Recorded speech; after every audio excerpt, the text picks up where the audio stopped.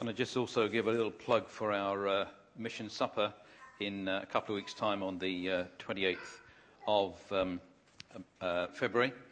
With the speaker is Dave Garrard from the Mattersey Hall Bible College, and he's going to be sharing about his experiences in Ethiopia, and that's going to be quite an interesting evening. So do get your ticket. I've got tickets this morning, and Fiona will have tickets as well. I've got a little envelope here for you. And then Dave is staying over, and he's preaching at our Sunday morning services on March the 5th. Now, David said that this is number 3 in our mini-series. Well, actually, it's 2A, really, because Charles altered it last week for those of you that were here. He didn't appreciate it when I said to him this morning that I'll let him know tomorrow what he's going to be preaching on next Sunday. And he said, what do you mean? He said, it's the first one in the Christianity Explored. And I said, well, it may not be. It may all change this morning, Charles. He said, well, I've already prepared it, he said. Oh, I shouldn't have said that, really, should I? But anyway. But we're going to be looking at these verses which Charles wanted us to look at. But we're going through just a short series on Hebrews. And the background really is that the authorship of Hebrews is uncertain. Some put it down to Paul, some put it to maybe Apollos, maybe to somebody else. But it was written primarily to Jewish Christians. And there are a number of themes, but 2 main themes is that it's about what Christ has said to us and what Christ has done for us. And throughout, there is always that challenge for true discipleship, for true growth, for accepting Christ and then going on with him. And there's also a comparison between the Old Covenant, which we read about in the Old Testament, and the New Covenant. We have a new high priest in Jesus. We have the new sacrifice of Jesus on the cross for us, done once for all. And it compares the Old and the New Testament. But it was written to people who, in spite of their faith in Christ, may well be facing difficulties, persecution, and maybe even death. And Charles suggested we looked further at these verses because he said, I got really excited when I read them. And I wonder, sometimes, do we actually get excited about what we read in the Bible? How often do we get excited when we read God's Word? But to me, in these few verses that Alec read to us, there are 4 points. Firstly, there is the devil who has been defeated by the death of Jesus. The second thing is that we can be freed from the slavery of the fear of death. Thirdly, Jesus has made atonement for us, for our sins, on the cross. And then fourthly, he can help us in our struggles with temptation. And as I was thinking about how we took this, it was difficult to know in which order to take the 4 points. And I want to really perhaps break it down into 3 things. But the whole thrust of what I want to say is this whole question of liberty and freedom in Christ. And we need to understand what was happening on the cross when Jesus died for us. We need to understand what was happening on the cross. And there are a number of verses that we can read that would indicate that. And one of the verses which I think every Christian should have underlined in their Bible is Colossians chapter 2 and verse 13. And it says this, it says, when you were dead in your sins and in the uncircumcision of your sinful nature, God made you alive with Christ. He forgave us all our sins, having cancelled the written code with its regulations that were against us and that stood opposed to us. He took it away, nailing it to the cross. And having disarmed the powers and authorities, he made a public spectacle of them, triumphing over them by the cross. You see, that's what was happening when Jesus was dying on the cross. He was actually making a public spectacle of our enemy, the devil. 1 John 3 verse 8 says that the reason that the Son of God appeared was to destroy the devil's work.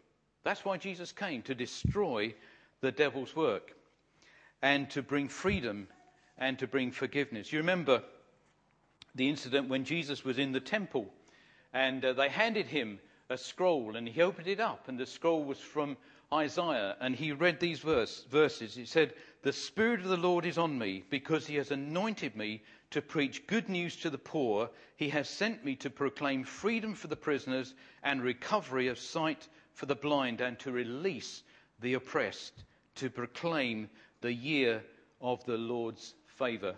And we read that he rolled up the scroll and said, "This day, this prophecy is fulfilled." So he was coming to proclaim release and freedom for the prisoners. And you know, a lot of people over the last sort of decade or more than decade, over the last generation, have used these verses to proclaim what we call a liberation theology. In other words, it's prevalent in South America that actually we should advocate violence, even violence to free people from tyranny, from dictatorships, and to bring freedom for people. And that is right, not that we should advocate violence, but people should be free. They should not be subject to tyranny and to governments where there is persecution. And that's all very fine. But the important thing is that the freedom that we have as Christians is far more than political and social. It is spiritual. And these verses, I believe, demonstrate to us that mankind, you, me, we are all in bondage, or we can all be in bondage to three enemies. First, we're in bondage to sin. Second, we can be in bondage to death, or the fear of death. And the third thing is we can be in bondage to the devil himself. The bondage that we experience is from within, and we are helpless to do anything about it. And we need to understand that man's most serious bondage is within himself. And the first thing is we are in bondage to sin. And it is a problem. Sin is a problem. Right at the beginning of the book of Hebrews, in verse 3, the writer says that when the Son, who is the radiance of God's glory and the exact representation of his being, sustaining all things by his powerful word, after he provided purification for sins, he sat down at the right hand of the Father. Jesus came primarily to bring purification from sin. And we need to understand that. We need to understand that we are and we can be in bondage to sin. 1 Peter 2:24 says that he himself bore our sins in his own body on the tree. We sing a hymn, don't we? Man of sorrows, what a name. It says, in my place, condemned he stood. Hallelujah, what a saviour. Anyone who is in Christ is a new creation. The old has gone, the new has come. 1 John 1:9 says, if we confess our sins, he is faithful and just and will forgive us our sin and will cleanse us from all unrighteousness. Sin not only bars us from eternity, but it also prevents us from being the people that we would genuinely want to be. Often we say, I wish I hadn't done that. I wish I didn't do that. I wish I wasn't like this. And the Bible speaks about us being slaves to sin and helpless. And because of that, we are separated from God. The relationship is broken. The relationship needs to be restored. And we read in verse 17, it said that for this reason, he had to be made like his brothers in every way, in order that he might become a merciful and faithful high priest in service to God, and that he might make atonement for the sins of the people. That he might make atonement for the sins of the people. When Jesus died on the cross, he made atonement. He brought us back to God. He reconciled us to God. The relationship can be and can only be restored through belief and faith in the death and the risen work of the Lord Jesus Christ on the cross. Atonement is being reconciled to God and having relationship restored. The second thing is death, or the fear of death. And we need to appreciate that death is also our enemy. But when we become Christians, we have that certainty of eternity in our hearts and in reality. And this in many ways should take away that fear.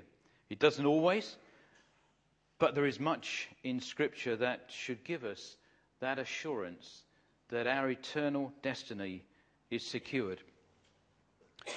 There's some verses in 1 Corinthians 15, and these are often read at funeral services. And 1 Corinthians 15, verse 54, it says this: "When the perishable has been clothed with imperishable, and the mortal with immortality, then the saying that is written will come true. Death has been swallowed up in victory. Where, O death, is your victory? Where, O death, is your sting? The sting of death is sin. The power of sin is the law. But thanks be to God, He gives us the victory through our Lord Jesus Christ." The process perhaps is the uncertainty, but the end result for us as Christians is sure. And this letter was written to Christians who may well have been fearful of persecution. They may have been fearful of imprisonment. They may have been fearful of torture and ultimate martyrdom. But there is hope. The pagan in those days and the non-Christian today has no hope for the future. The only way that they may expect to live on is just purely in the memory of those who they leave behind. And I've got a bit here that was written by Bertrand Russell, that great humanist and atheist. He said, "Brief and powerless is man's life. On him and all his race the slow, sure doom falls pitiless and dark. Blind to good and evil, reckless of destruction, omnipotent matter rolls on its reckless way. For man, condemned today to lose his dearest, tomorrow himself to pass through the gates of darkness, it remains only to cherish, ere yet the blow fall, the lofty thoughts that ennoble his day, to worship at the shrine his own hands have built." Well, that's terrible. That is, we talk about gloom and doom today, but that is real gloom and doom. But for those of us who are Christians, we actually have hope. The Bible says if only in this life we have hope in Christ, we are pitied more than all men. We are released from the fear of death, fear of the future, but also we are released through atonement from the fear of the past. And then finally, the devil. He is defeated too. Jesus came to destroy him who holds the power of death. And you may ask, and I ask sometimes, if he is destroyed, then why does he wreak such havoc in the world today, and maybe in your life and mine? Well, the word destroyed here means that he's been rendered impotent. His power is restricted. He still, as the Bible says, stalks around like a roaring lion, seeking whom he may devour. But his power is limited. And those of us who are Christians, we have the power of the Holy Spirit. And if we truly, truly want to live holy lives and resist that temptation through the power of the Holy Spirit, that is possible. That is possible.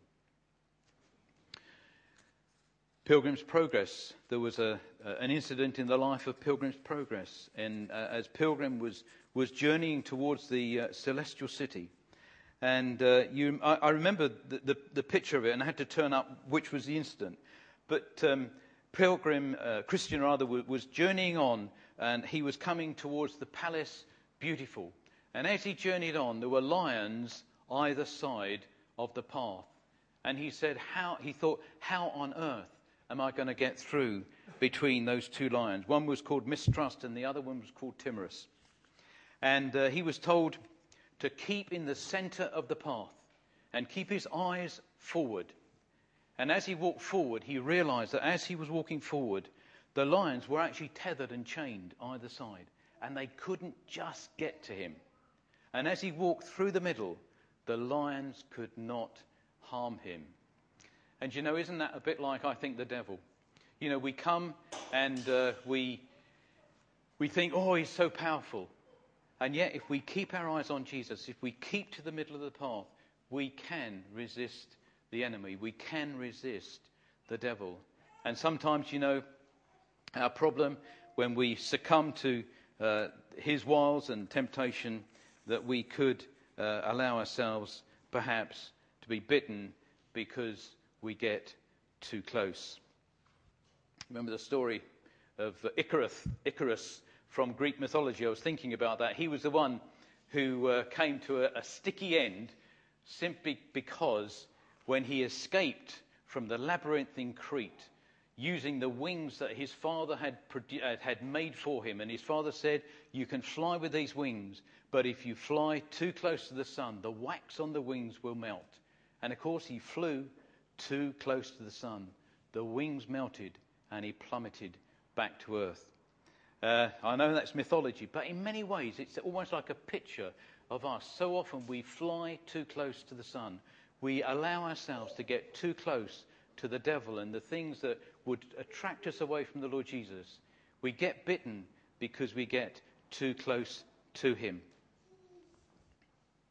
We were challenged at our men's breakfast just recently about making sure that we do live holy and pure lives. There is a way in which we can do that, and that is by coming back to God and confessing our sin and making that determination that we will live holy lives. And we need to be perhaps in an accountability situation where we might have a prayer triplet, that we can have that input into our lives or with our partner, a husband or wife.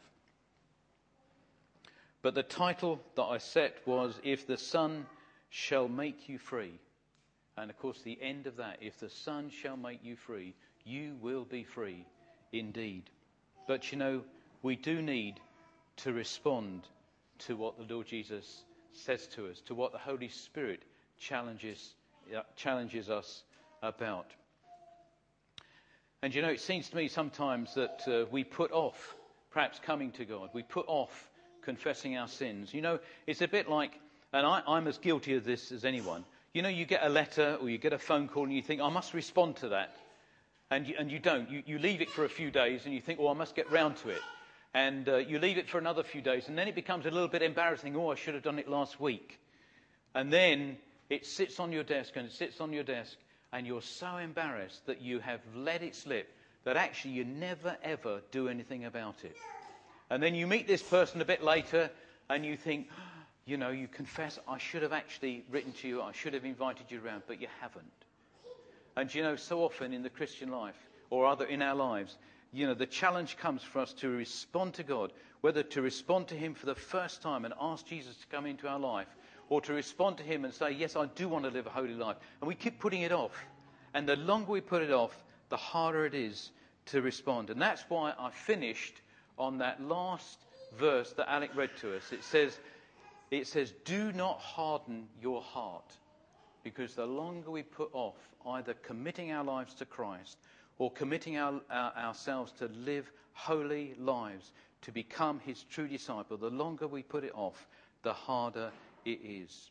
We need to respond to him today. And if we're not Christians, if we've never come to that point where we know the Lord Jesus Christ as our own personal Saviour, then today is the day that you can do it. And if you want to talk to anyone, there's some of us here, there's Dave here, and I'm happy to talk to one. Mike is sitting there and David at the back. There are people here who can talk to you and help you and pray with you. But if perhaps we look at our lives and we think, actually, we are living in sin, that things that are troubling us that we can't break, if we're living in that fear of death, if we're allowing the devil into our lives when he shouldn't be there, then actually today it says, do not harden your heart.